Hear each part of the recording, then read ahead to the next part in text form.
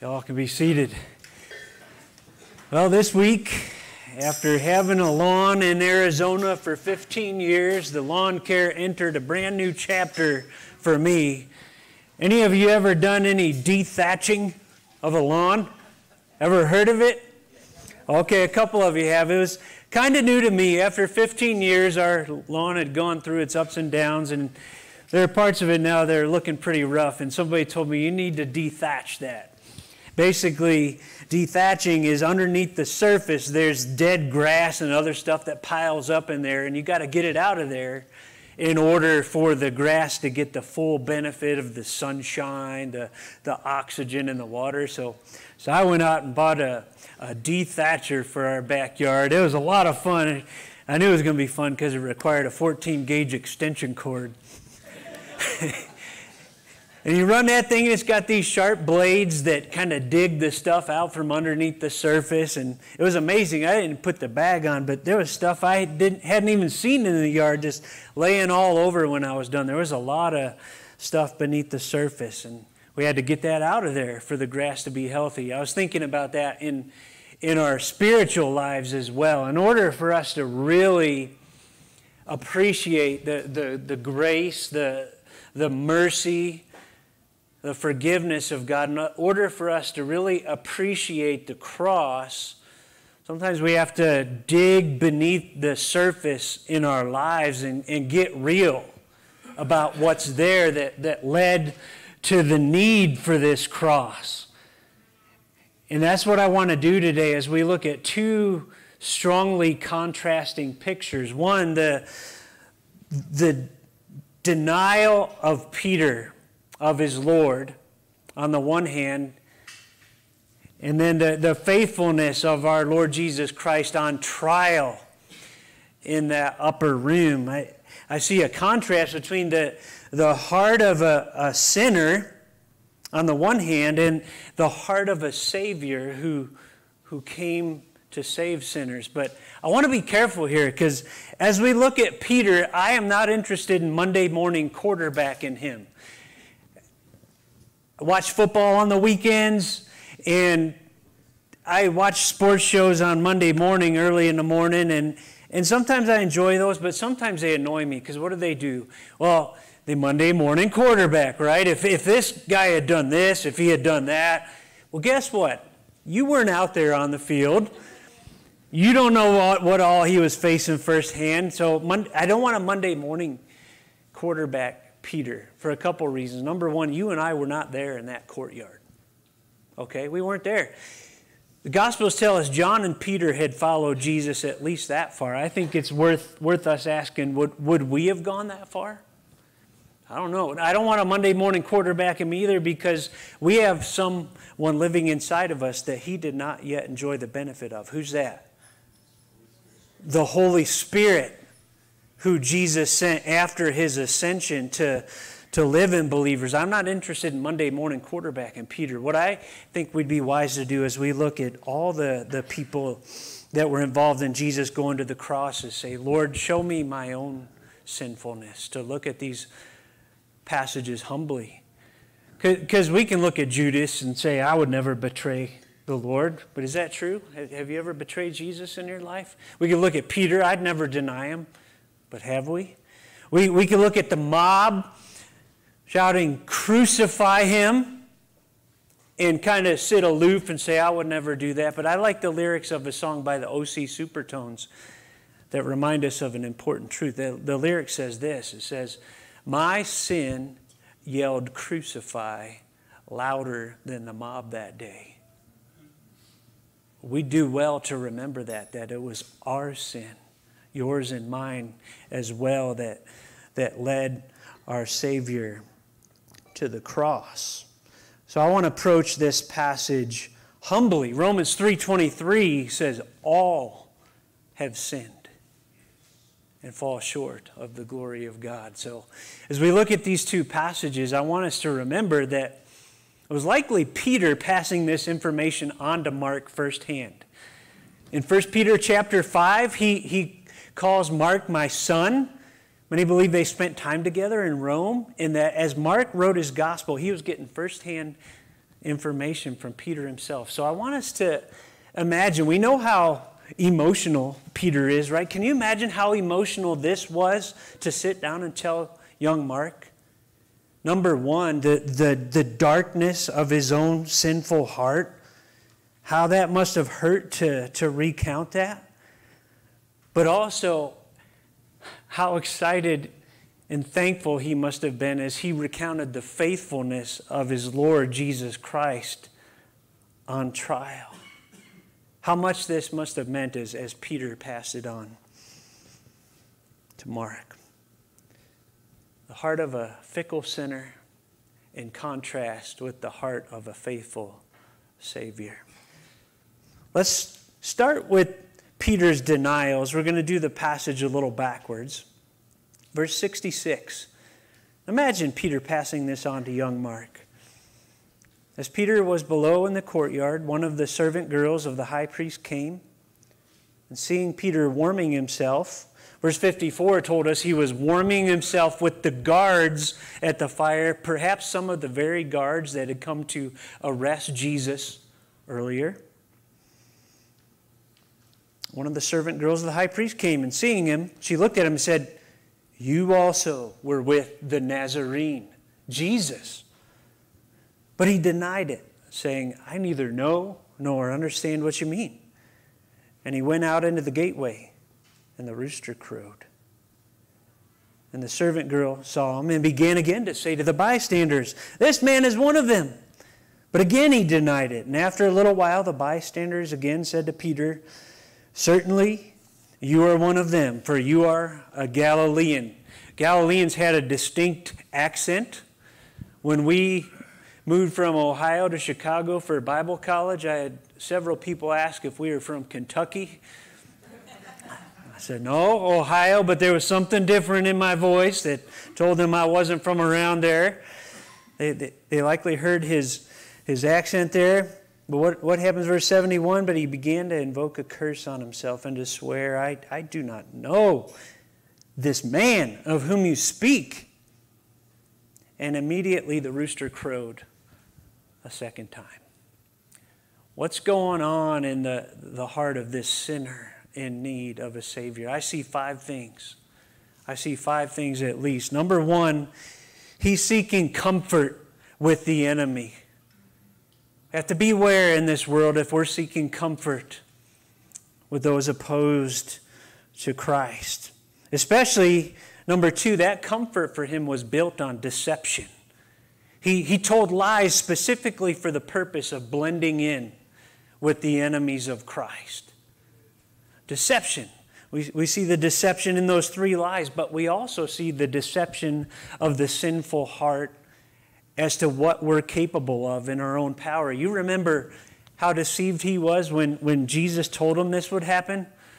"Oh, Lord, never, never. These wonderful intentions came out, even if they all fall away. I will not." Not only did he lie to these people, he lied to himself about what he was able to do in the power of his own flesh. You know the problem with sinful hearts apart from Christ? It's what Jeremiah said in Jeremiah 17:9. The heart is deceitful above all things and desperately sick. Who can understand it? Who can understand it? Third, he was brought down by a lowly servant girl. How could the mighty, strong-willed Peter be brought down by a servant girl? I'll tell you how. He was seeking self-preservation to save his own skin. And as long as that was his mindset, he was setting himself up to be brought down, even by a lowly servant girl. Self-preservation was at the top of his list at this moment, saving his own skin. Number 4, he claimed over and over again, "I do not know him. I do not know him." Number 5, we see something, that he invoked a curse upon himself. Now, many have wrongly assumed over the years that when we talk about him calling down a curse and swearing that he was issuing profanity. It's possible that some of that was in there, but that's not what these phrases mean. When he invoked a curse on himself, he was literally saying, if I am lying about what I'm telling you all, may God himself curse me. Okay, so there's Peter, the heart of this sinner in need of a Savior. And I pray that we all realize that's us apart from Christ.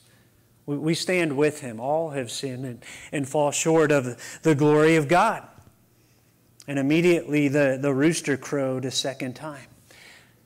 Now, as hard as that must have been for Peter to recount to Mark, and I appreciate that he's honest about it, I also appreciate his heart.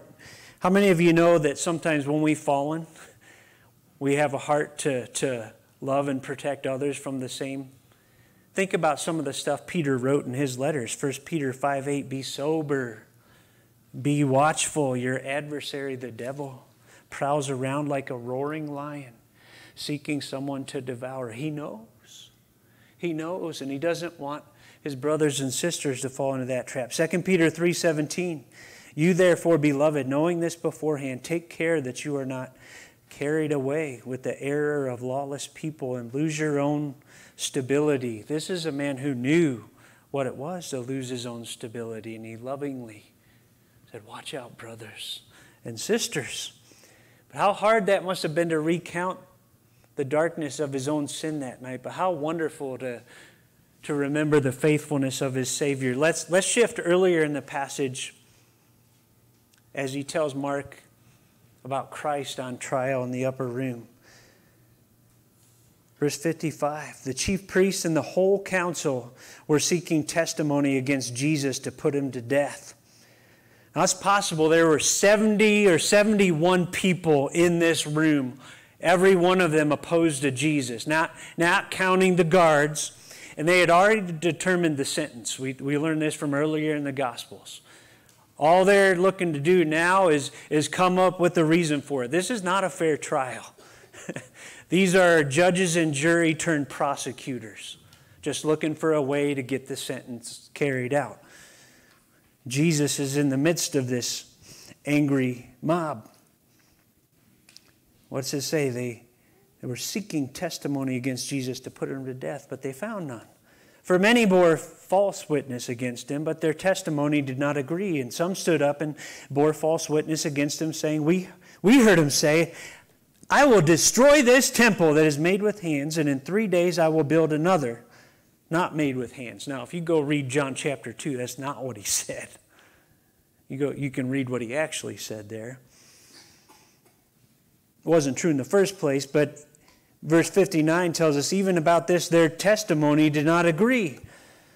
So the high priest takes things into his own hands. He stood up in the midst and asked Jesus, have you no answer to make? What is it that these men testify against you? But he remained silent and made no answer. Again, the high priest asked him, are you the Christ, the Son of the Blessed? They would not say God. The Blessed was a way to refer to him respectfully. Are you the Christ, the Son of the Blessed? Listen to Jesus. He says, I am, which will remind you, if you know your Bible, all the way back to Exodus 3, where God said, I am who I am. I am, and you will see the Son of Man seated at the right hand of power and coming with the clouds of heaven. In other words, they could have read into this Jesus saying, right now I stand trial before you, but one day you will stand trial before me. And the high priest tore his garments. It was a traditional response in the face of what they call blasphemy. Tore his garments and said, what further witnesses do we need? You have heard his blasphemy. What is your decision? And they all condemned him as deserving death. And some began to spit on him and to cover his face and to strike him, saying to him, prophesy. The other Gospels tell us this was some kind of sick game. Blindfolded him, struck him, said, who is it that struck you? And the guards received him with blows.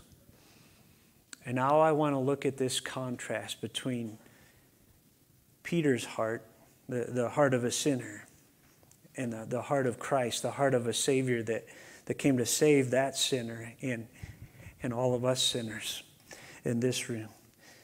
Where Peter was seeking comfort with the enemy, Jesus was in conflict with the enemy, spit upon,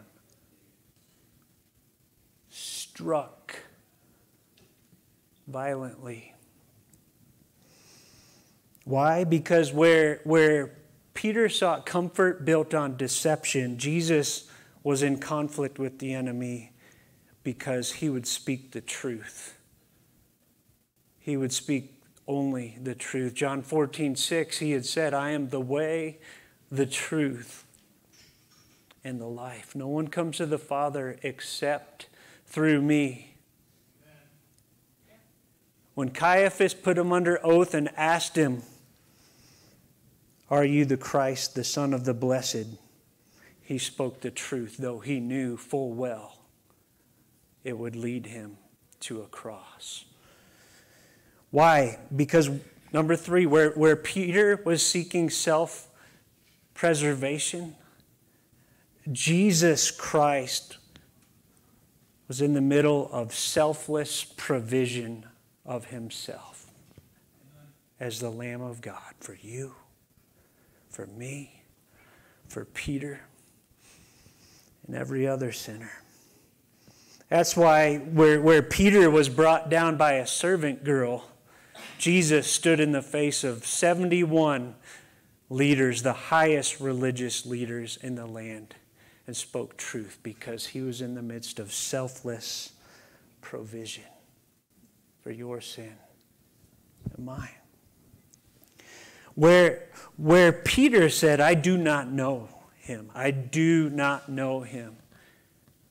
I contrast that with the lengths that Jesus came to know and identify with us sinners. See the old hymn say, heaven came down. Heaven came down. He came down here.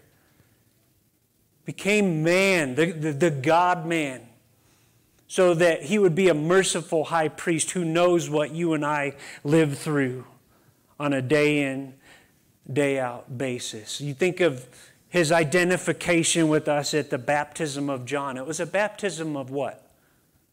Repentance? Did Jesus need to repent of anything? No, but to fulfill all righteousness and identify with sinners like you and like me, he underwent that baptism. And he lived among us for 30-some years. And then the ultimate length he went to identify with you and I, we know that he would take your sin and my sin upon himself on the cross. All in contrast to Peter, and perhaps you and I at times, I do not know him. Finally, Peter's there invoking a curse upon himself if he is not speaking the truth. A curse from God. All the while, Jesus is faithfully standing, speaking the truth, knowing it would lead him to a cross where he would take that very curse Peter was talking about upon himself. The curse of our sin was upon Jesus Christ on the cross. Think about it. Galatians 3:13, Paul says it this way. Christ redeemed us, bought us back from the curse of the law by becoming a curse for us. For it is written, cursed is everyone who is hanged on a tree. You look at the timing of all this faithfulness of Jesus going on at the very moment Peter is in the midst of his fickleness. It reminds me of Romans 5:8. What's it say? God demonstrates his love for us in this: while we were still sinners, Christ died for us. So if you find some desperation in the picture of ourselves lining up with Peter and his sin, turn here.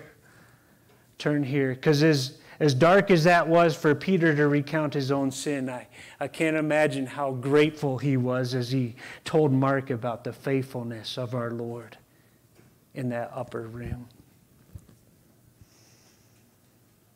Verse 72. After all his denials, Peter remembered how Jesus had said to him, before the rooster crows twice, you will deny me 3 times. Gospel of Luke adds something important here. You know what Luke tells us? That the Lord looked at him at this moment. Likely already bloodied and bruised by what had happened in that upper room. The Lord looked at him and he said, what was that moment like? What kind of a look was it from Jesus? I agree with Warren Wiersbe. I believe it was a look of love. Injured love to be sure, but love nonetheless. And Alexander McLaren says something here. When we become aware of our own sinfulness, it is only the love of God, the grace of God in Jesus Christ that has the power to transform us. Listen to what Alexander McLaren said centuries ago. He says, you may hammer someone's heart with principle and moral duty and all the rest of it. You may get him to feel that he is a very poor creature. But unless the sunshine of Christ's love shines down upon him, there will be no melting. And if there is no melting, there will be no permanent bettering. Goes on to say, Peter broke down and wept. He broke down and wept. What kind of tears were those? I believe they were hot tears, not only of regret, but of repentance for what he had just done toward his Lord. And those tears of repentance prepared the way for his restoration. You know, 1 Corinthians 15:5 says in Jesus' resurrection appearances, he appeared to Cephas, then the 12. Cephas is Peter. He had a one-on-one meeting with Peter. And we don't know what was said in that meeting, but I would love to hear. I'm inclined to believe that was a meeting of restoration privately. We all know about the public one on the beach, John 21, right? Where he's out fishing with the guys and Jesus goes 3 times, do you love me? Do you love me? Do you love me? That 3 times cut Peter's heart. It's this right here. Feed my sheep. Feed my sheep. Repentance.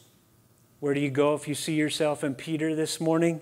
2 Corinthians 7:10 says, godly grief produces a repentance that leads to salvation without regret.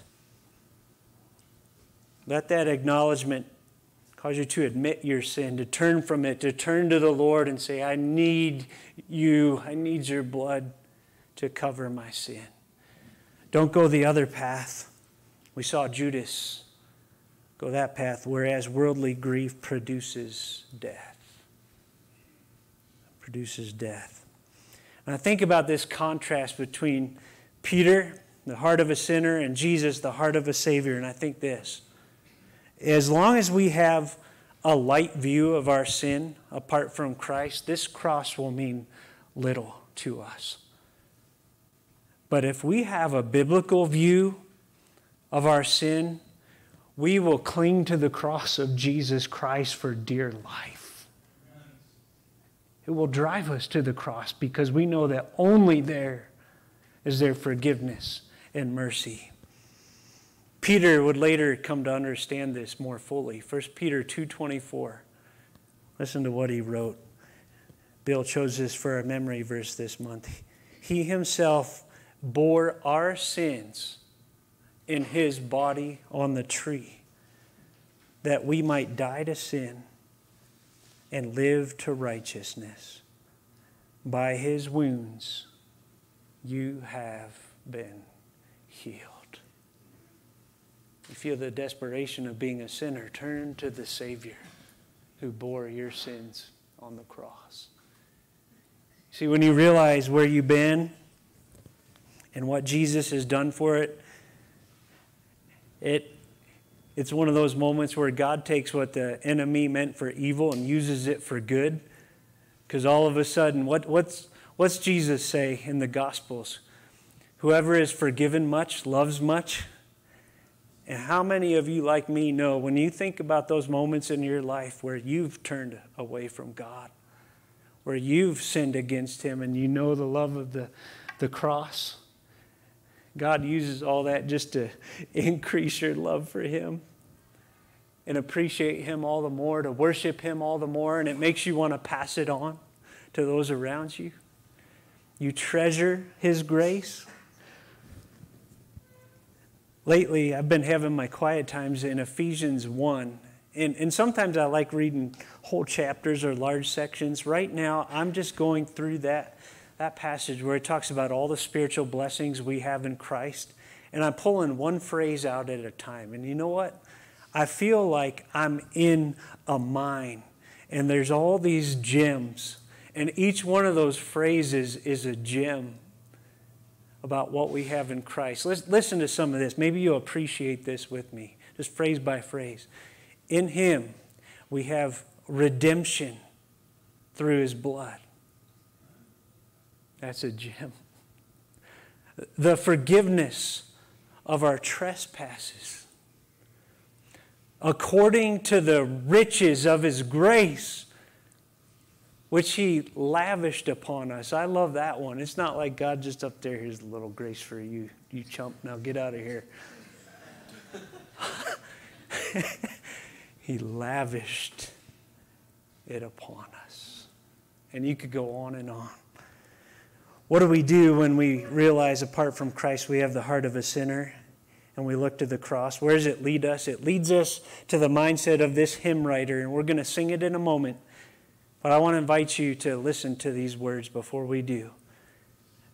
When I survey the wondrous cross on which the Prince of Glory died, my richest gain I count but loss, and pour contempt on all my pride. See from His head, His hands, His feet, sorrow and love flow mingled down. Did e'er such love and sorrow meet, or thorns compose so rich a crown? And what's the response of our lives then? Were the whole realm of nature mine? That were an offering far too small. Love so amazing, so divine, demands my soul, my life, my all. Father, I thank You so much for Peter's heart. That he was honest with Mark about his sin, because we see ourselves there. We relate to that. But he did not stop there. He went on to speak of Your faithfulness. And I pray that the faithfulness of our Savior in that upper room, the faithfulness of our Savior on the cross, would bring the same relief and forgiveness to our souls this morning that brought to Peter. Transform his life and set him on fire. Lord, may You draw us to the cross. Perhaps some for the first time. Perhaps some of us need reminded of that grace this morning. Those gems of forgiveness and mercy that belong to the believer in Christ. There is no condemnation for those who are in Christ. I thank You, Jesus, that You spoke truth, even though it meant conflict with the enemy, and indeed with the ultimate enemies of our souls. You went to war for us. Thank You for Your selfless giving of Yourself. Thank You for the lengths You came to identify with me, with each one in this room. Thank You that You took our curse upon Yourself. Thank You for Your sacrifice, the unspeakable gift. Father, I pray that as we give our offerings this morning, they'd be acts of worship, gratitude, trust for your provision. In Jesus' name, amen.